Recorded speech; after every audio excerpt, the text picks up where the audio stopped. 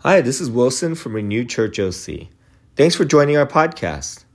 After the pandemic, it's been easy to do Chipotle Church, where we get to choose how much church we want every week. Maybe I'll stay home this Sunday. I feel like opening my Bible today, but not tomorrow. I'll go to small group and not Sundays. Our City Monk series challenges this construct of church and pushes us to reorder our life around Jesus and the Sabbath. It's a call to live in contrast to a city that is busy and burnt out. Instead, we live unhurried lives, wrapping our daily and weekly schedule around being with Jesus. I hope you get a chance to check out our church on Sunday in Fullerton, California at 10 a.m. I hope you enjoy the series. This thing's high. Good morning, Renew. Thanks for the prayer. I think I really needed it. I always feel like a little thing in my gut, but I'll be fine. But as per New Renew tradition, right, we're a church that we call ourselves family, and part of getting to be family is we talk. We talk things through, we get to know each other, and we get nice and deep. And so I'm going to ask you a question today, and you're just going to go into your little circles, get to know the people around you. And so if you put up, the question is right there, and I'll just say it. Have you ever had a nickname? Okay? And if so, what was it? Why did you get that nickname? If you never had a nickname, that's not on there, but just to add, if you never had a nickname, share the meaning behind your given name, if you know it. Sound good? All right, perfect. Just gather around with the people next to you, and then I'll see you guys in 5 minutes. All right, perfect. I'm going to just bring us back in, but I love hearing volume. I grew up in a big family, so volume is a good thing. Volume means, volume. Volume. Now volume. Volume is always a good thing, right? That means everyone's talking, everyone's having a good time, everyone's getting to know each other, and so that brings joy to my heart. And so I ask you this because, naturally, if I ask you a question, I have to answer it myself, and every time I come up, I'm slightly self-deprecating. Right? You get to know a little bit about me that's really embarrassing, whether it be from last time you saw my bowl cut, which was terrible, and I will never do that haircut again. And this time you get to hear more about elementary Erwin, way back.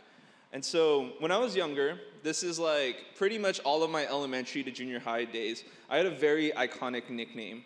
And to this day, I still kind of hate it. It makes me cringe. Does anyone by any chance know it here? Yeah. See, none of you knew me as a kid. So, the nickname was Erwiener. It sucks. So my name is Erwin, right? My parents had absolutely no idea what they were doing. They just said, we saw it in a name book and we thought it was really nice. And then, kids are amazingly savage, and so any opportunity, they'll get really creative, right? So Erwin, which one of my friends in college was Erwinner. I was that's great redemption. That should be a sermon one day, right? Erwinner, not Erwiener anymore. I know, it's sad. But I grew up with that nickname, and it was so rampant, right? Even with at my elementary school, everything, that by the time I was in 6th grade, the first graders called me Erwiener. It's pretty bad, right? And so there was this one first grader in particular, right?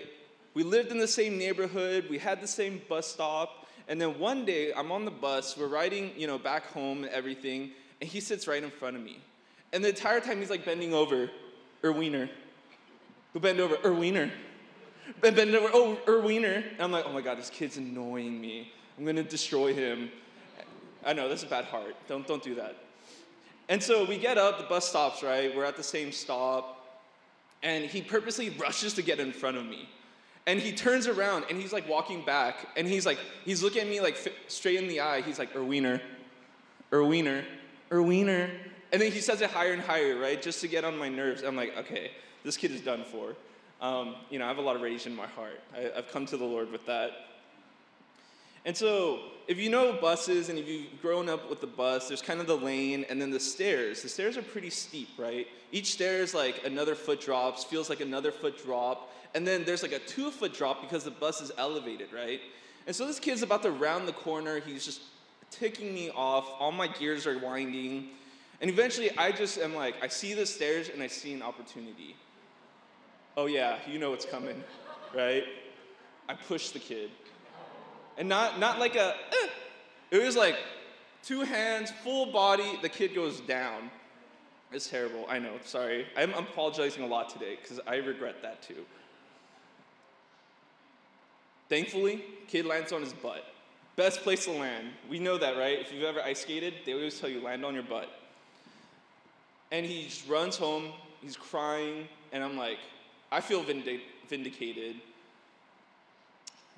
And the best part, and I really say the best part, I never heard the nickname Erwiner out of his mouth again, right? Shush, closed, it's perfect. And so the moral of my story is this: strike first, strike hard, no mercy, Cobra Kai, okay? For all the Karate Kid people, sorry. No, it's not. And I also don't condone violence, right? This is me 20 years ago, right? I can't believe I'm saying 20 years ago. Right now, my life's good, right? I have a job that I love. I get to pastor youth, and dude, they're so much fun. As long as they don't turn out like me. I have great friends. I have great family. I honestly think I have everything I feel like I need. I have God, right? And yet, when I look back at my past, this memory is so clear. I remember the nickname Erwiner. I remember being made fun of. I remember the feeling of being hurt, verbally, emotionally. And then, as I just shared with you, I remember hurting someone else out of that same hurt. And I know this is relatable for us, right? We've all been hurt by someone. We've all hurt someone as well, whether it was intentional or not, whether it was physical, mental, spiritually, or maybe it came in the form of berating, broken relationships, unresolved conflict, argument. We've all been hurt, and we've hurt someone else. And the world we live in today, right, outside of this church, out that door, it's just an extension of our own personal stories. It's a hurting and broken place, and people day in and day out hurt one another. You know, I was just watching the news and this past week, and all I see is slander, political slander. I try to stay up to date with all that stuff, and it's mad political slander everywhere, especially with local elections going on. Turn the channel, right? I see the defamation case of Amber Heard, Johnny Depp, and the crazy thing is they're going to go for a round 2 because now there's countersuing. It's oh my gosh. And then there's more, right? We talk about the shootings in Uvalde, Texas, in Tulsa, Oklahoma, in Iowa, and then now there's a continuing war across the world in Ukraine. This world, people continue to hurt each other. What are we supposed to do about that? How do we approach that? And I'm not here to tell you, you got to do X, Y, and Z. This is exactly what's going to solve it. I'm too young and naive. I don't know if I have the answer. But I hope today that as we go through God's word, right? This is God's word. And we go into the life of Joseph and his story, that it wouldn't be Erwin wisdom, it wouldn't be some practical thing to do, but it would be godly wisdom for what do we do in this world today. And as believers, as Renewed Church, I want us to really settle in on this one phrase. You know, if you're going to take anything out from today, settle in on this one phrase. Forgiveness is the bridge to new life. And we need to receive this kind of forgiveness, and we need to offer this kind of forgiveness if we want to see change in this world. And so if you have your Bibles, you can open up with me. We'll start in Genesis 41, 51, and 52. Now, we're going to jump around quite a bit. There's a lot of text I want to get through, but, I got to be sensitive with time. And so before I jump into the text, I'm just going to quickly summarize a little bit about Joseph, right? Joseph has not had an easy life. We kind of know that. His brothers threw him into a pit, took away his cloak, so he's bare naked. Eventually, those same brothers sell him into slavery, and now he's in a foreign land, Egypt. It's the complete opposite of Canaan. And then once after, he's like, he has some hope, right? Starts building up the ladder, starts getting a little bit more recognition, then he's imprisoned. Like, this guy cannot get a break. And so 20 years since he's been in Egypt, his brother sold him, he was a slave, became like an officer, now in prison, he's called onto by the Pharaoh, right? Head honcho, right? And Pharaoh asked him to interpret a couple dreams. And Joseph is well known for deciphering, right? He knows how these dreams work, and he can decipher these dreams because of God. And so Joseph foretells, according to Pharaoh's dream, 7 years of abundance and 7 years of famine. And Pharaoh's amazed, and so he's like, oh, you know what you're doing. I want to appoint you to second in charge of all of Egypt, right behind me, right under me. Now, Egypt at this time is the most powerful nation in the world, in the known world. So that means that if he's right under Pharaoh, that means he's the second most powerful person in the world. That's mighty power. If I were the second most powerful person in the world, I would destroy all my enemies. Sorry, I need to repent, and I know that.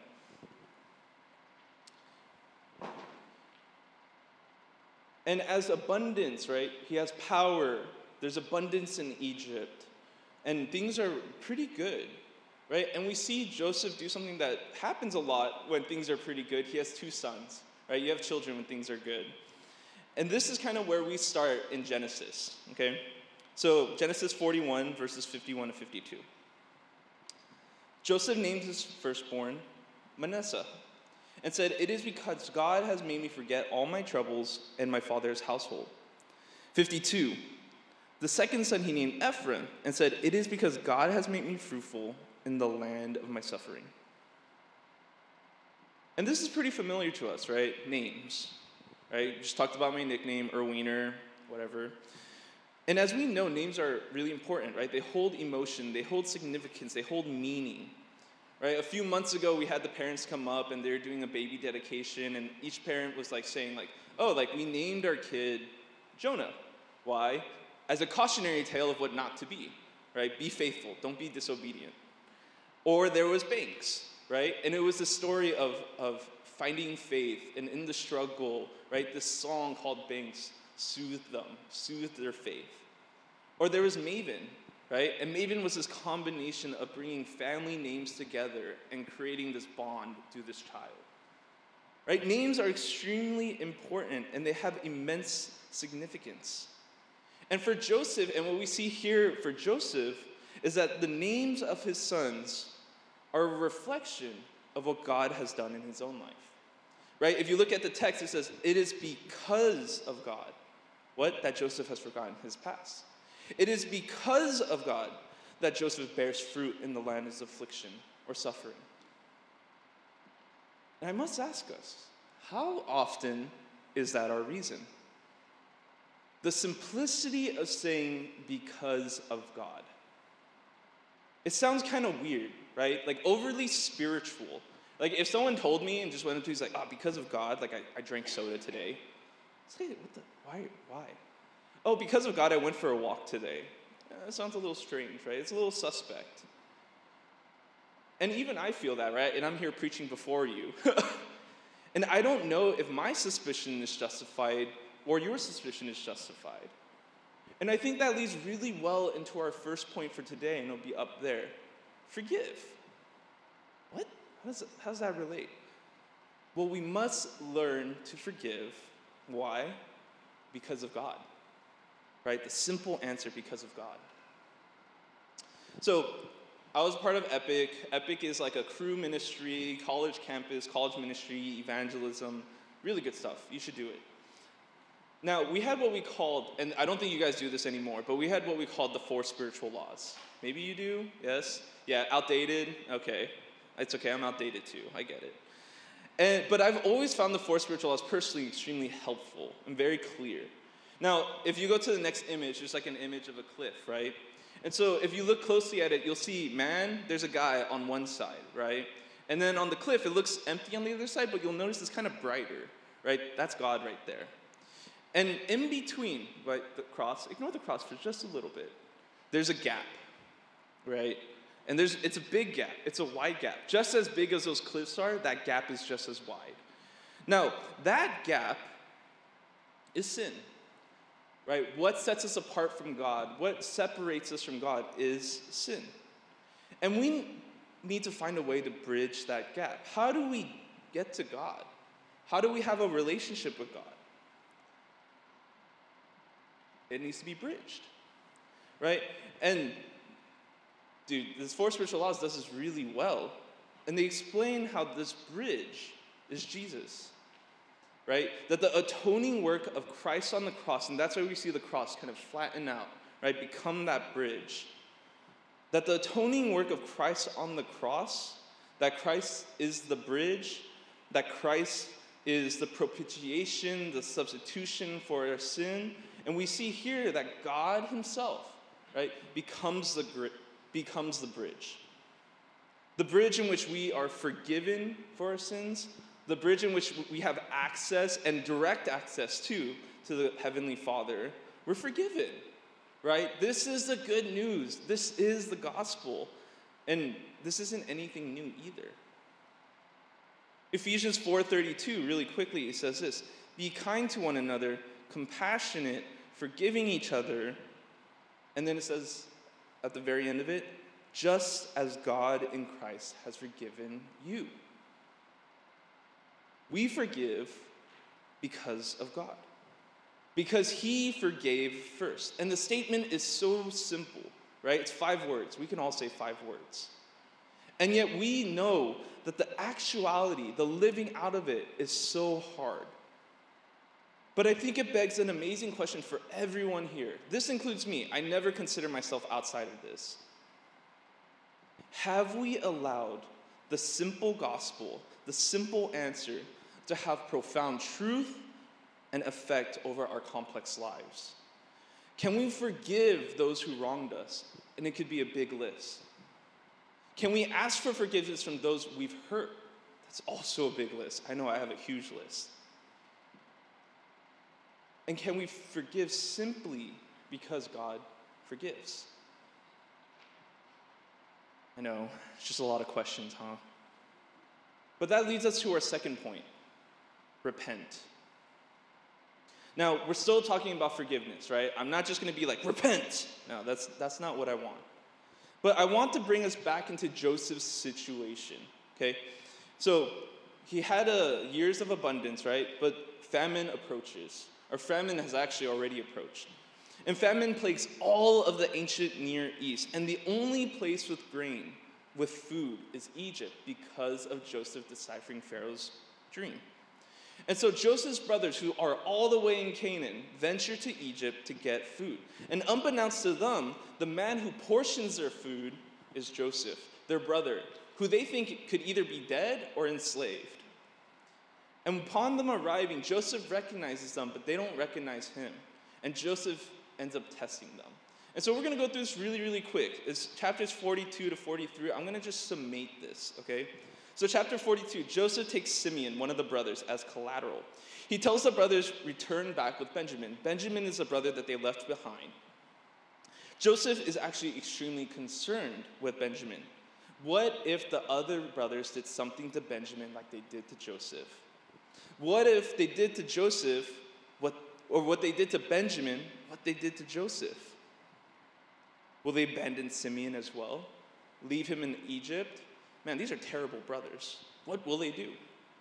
Chapter 43 continues. The famine continues. They get their provisions. They go back to Canaan, but they run out of food. We need more food. And so the brothers are trying so hard, and they're finally able to convince their father, we need to bring Benjamin with us. We can't get more provisions without Benjamin. And so they bring Benjamin, and upon arriving, oh man, I wish I had this kind of entrance all the time. Upon arriving, they have a feast set out for them. I would love a feast in front of me. I'm just a big eater in general. And they have a feast, and Benjamin in particular, only Benjamin is given 5 times the portion of everyone else. 5 times. If I think of Korean barbecue, I think of 5 Korean barbecue or like all you can eat. That's too much, but it's the best. Okay. So Joseph really does care for Benjamin. We see that, right? Gives him 5 times. But it begs the question, what are the brothers going to do? Are they going to become jealous of Benjamin just like they did to Joseph? You know, when Joseph was given the cloak by his father, they got jealous. When Joseph told his brothers, I had a dream that you would bow before me, they were angry, irate, and I think kind of jealous because they're like, I want to be king too, right? Everyone's trying to be the firstborn. Everyone's trying to be the loved son. What are they going to do? In the last test, chapter 44, we see Joseph call on his servant. And he does something very peculiar. He asks the servant to get the silver cup and put it into Benjamin's sack. Now, why would he put a silver cup in the brother he loves the most? To frame him. I know, right? That doesn't make sense at all. But essentially to frame him. And by stealing this silver cup, he's not just stealing from Joseph. Stealing from Joseph, okay. He's stealing from Pharaoh. And this is a sin punishable by death. And when they find that cup inside Benjamin's sack, Joseph's like, oh, you know what? I'll be nice. I won't kill you, but I'll make you my slave. I know, right? That's so hopeful, right? Oh, you could just be a slave for the rest of your life. And you know what happens? Judah steps in.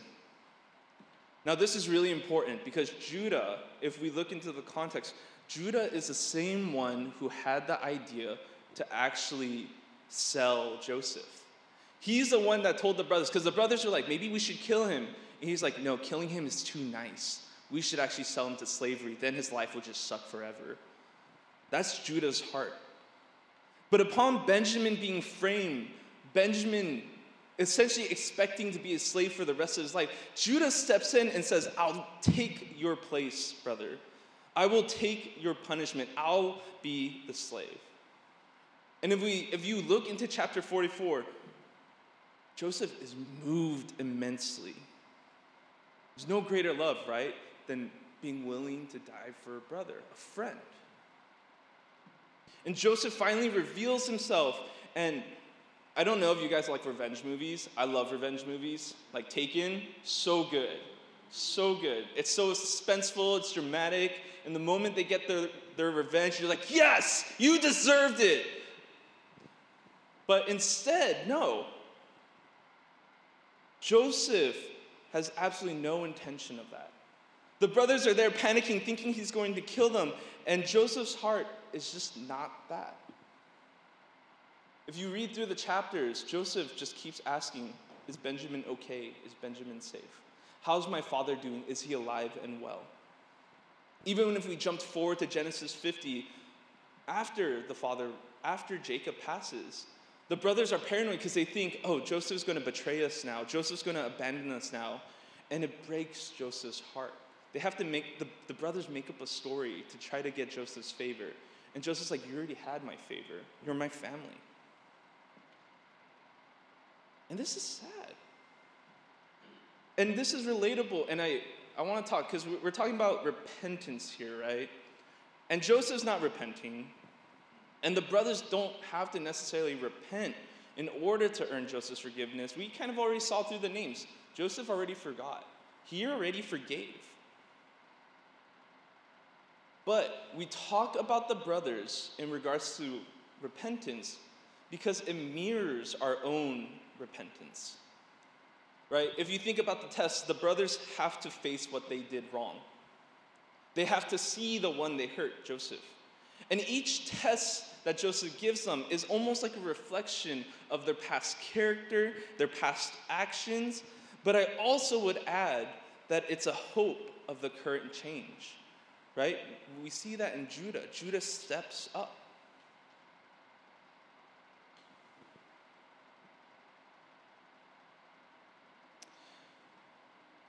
And I think it's a beautiful story where we see Joseph, right? He has arms open for his brothers. And we see that he cares, he questions, and he actually provides for them.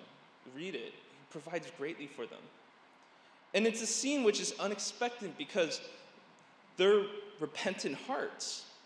They actually have repentant hearts. They feel bad, guilty for what they did. They understand there are consequences behind what they did.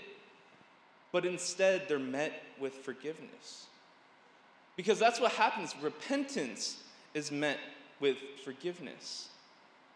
But when I say the word repent, right, and we a little bit said it a little earlier, we hesitate, right? If I were to tell you, repent, you're like, this guy, who does he think he is? He cannot tell me to repent. And I will usually not tell you to repent, to be honest. And a lot of times we use this word as like a shaming tool. And we imagine that dude with the picket sign out there telling everyone, repent for the kingdom is near, and that he's not wrong.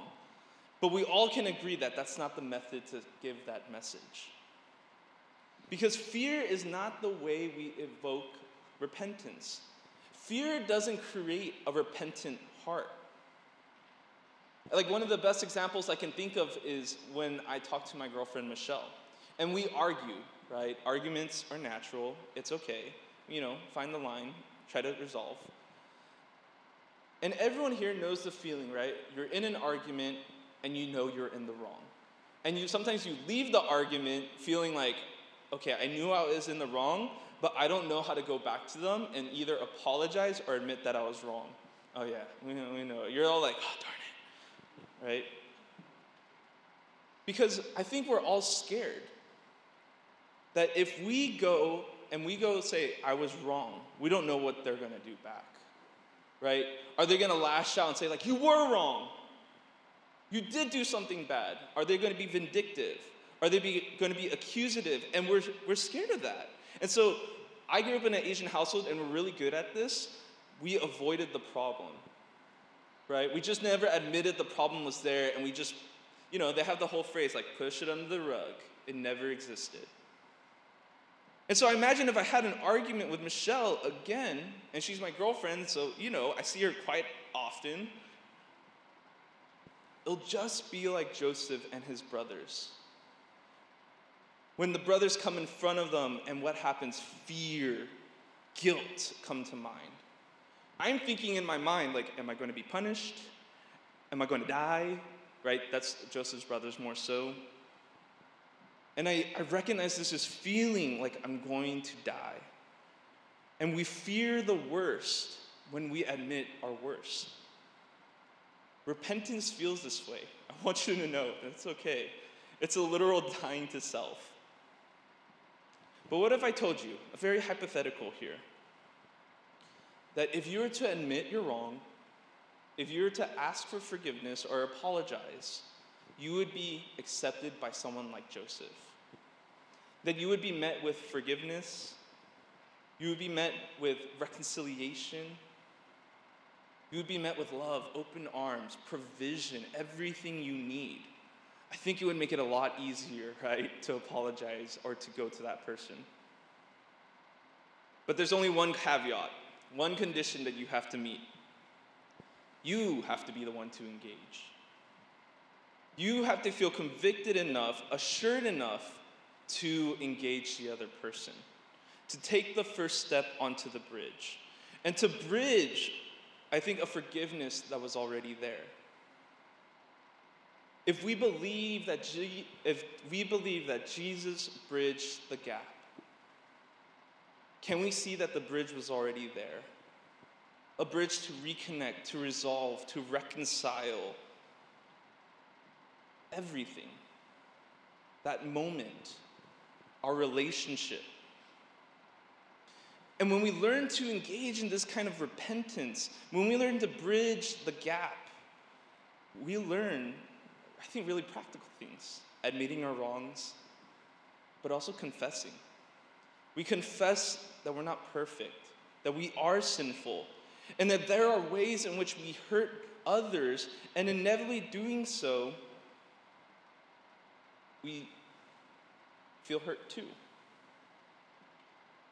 And it's so then significant when we look at this verse, 1 John 1:9, we need to confess. If we confess our sins, he is faithful who God is faithful and will forgive us of our sins and purify us from all unrighteousness. All, right? This isn't some, this is all. And we then can learn when we're in these moments, I think what I've been saying, and I've already said, because of God, we can forgive. It's beautiful. Because of what God has done first, we can forgive. We have a model for forgiveness. And that brings us to our last point today, right? Not too long. New life, right? So what has Joseph taught us so far? He taught us 1, to forgive, 2, to repent, and 3, new life. Now, if you go into the narrative of Joseph, you see that he provides everything for his brothers. He provides a new land for them to dwell in. He provides provision for them to be fed. He even gets Pharaoh's approval through it all. Pharaoh is like one of his main supporters, saying, whatever you want for your family, I will make happen for your family.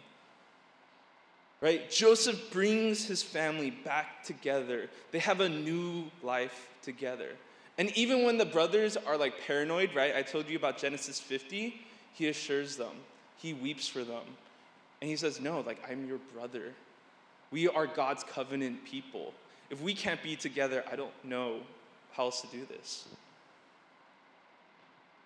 And it's a beautiful, beautiful narrative of from struggle, finding forgiveness from God, because of God, and then starting new life together as a family. And so I have one last story, and I hope it really just hits home for new life. And it breaks my heart to tell this story, but I also know it's really applicable.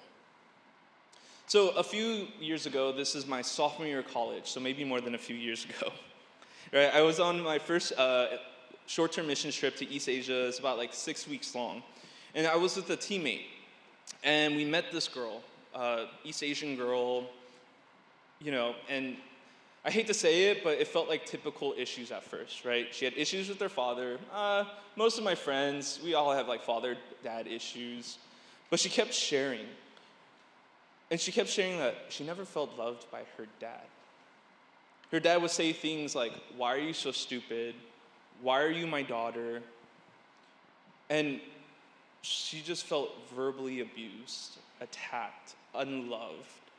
And like, for me, I'm like, oh my gosh, like, I just can't handle the things she's saying. And as she continued to share, and this is like a 4-hour-long conversation. I think me and my teammate were just really moved. We kept wanting to ask questions. We wanted to understand her story a little better.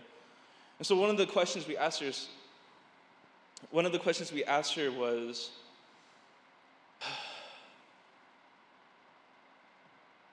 could you forgive your dad? She's like, I don't know. Like, that's really hard. It's a lot to ask for. And we're like, okay, I understand that.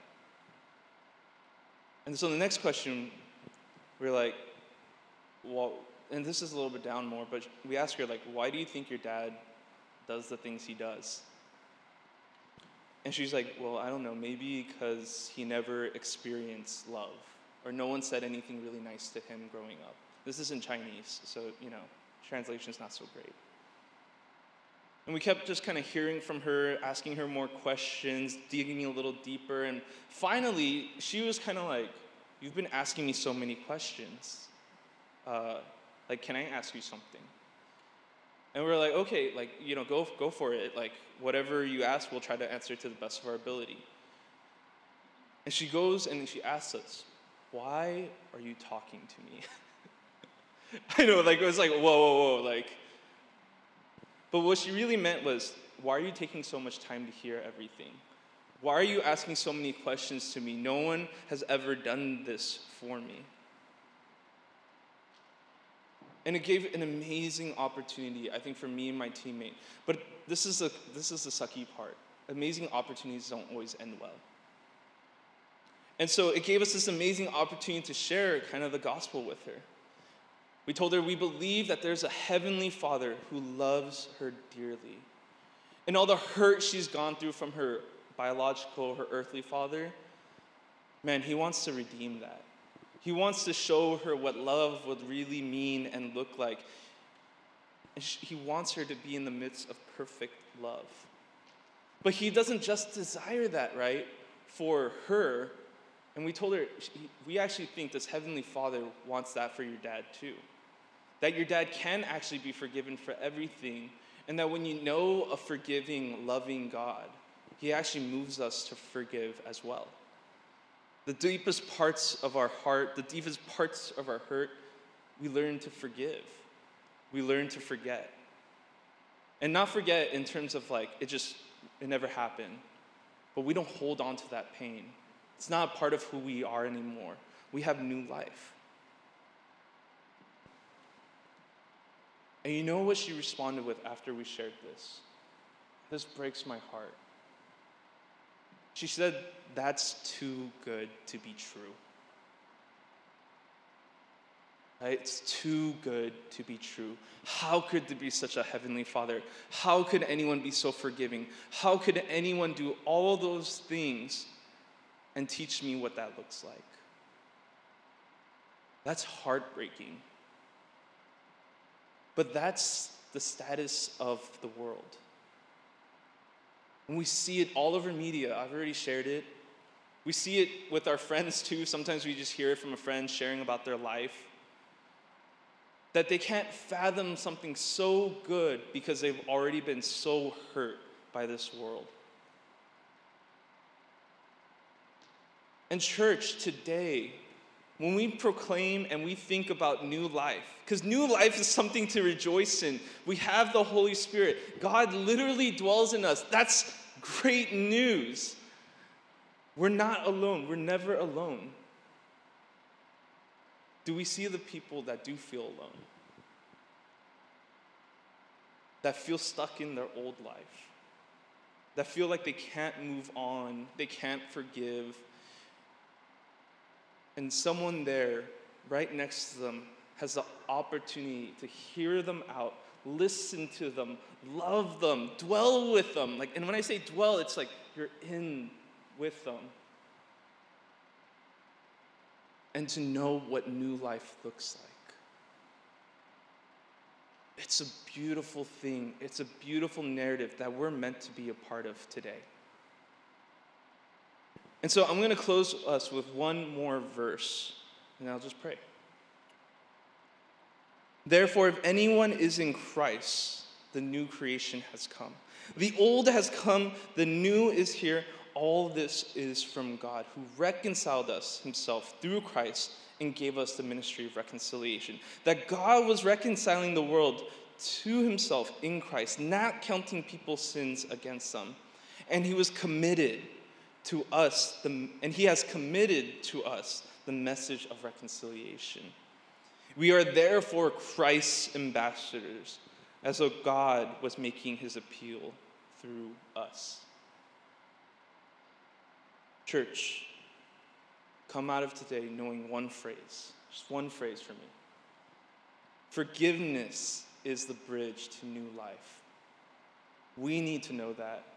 The world needs to know that. Let's pray. Dear Heavenly Father, Lord, I just imagine there being tension in some ways. And tension comes when things are really personal. Maybe someone here knows a friend, and you're like, man, I wish I can reconcile things with them. Maybe the tension comes from, man, I know a friend, and I would love them to just know they're loved and cared for. But sometimes it's awkward, Lord, and you know this. Well, you're great, and you do this super well, but you know how we feel really awkward. And so, Lord, I pray that this coming week, and just as a lifestyle, that you would remind us how dearly loved we are. That your forgiveness, your mercy, and your grace is purely enough for us. And it's because of you and what you've already done for us that we are moved. So will we come out today knowing that you have forgiven, not in part, but in full. And we can also live our lives out in full as a result. Teach us what forgiveness looks like, but also teach us continually what our new life looks like. day in and day out, in your provision, in your spirit, and in your goodness. Thank you for this church. Thank you for Renew. Thank you that we believe in the renewing of this world, because, Lord, you will do it, and we get to walk alongside of you in that. In Jesus' name we pray. Amen. Hi, this is Pastor Wilson again. Thank you for listening to our podcast. If our sermons have been a blessing to you, I'd love for you to consider supporting our church and ministry. As we approach the end of the year, we're asking our church family to consider investing into a special fund that support our interns and seminarians. Renew has a vision of investing in pastors for the next generation through our internship program. And your financial partnership can help set up a young pastor or missionary to faithfully serve the Lord for the next 30 to 40 years. I often dream about what Erwin or Kevin will do for the kingdom of God through their 30s, 40s, and 60s. Our goal is to raise $50,000 over the season. Would you consider joining us? You can give through PayPal or Venmo or by sending a check. All the information is on the description section of the podcast, or you can visit our website. And your investment is tax deductible. Thank you so much for being a part of our church family. If you're ever in the Fullerton, California area, please drop by into our Sunday service. I'd love to meet you. God bless.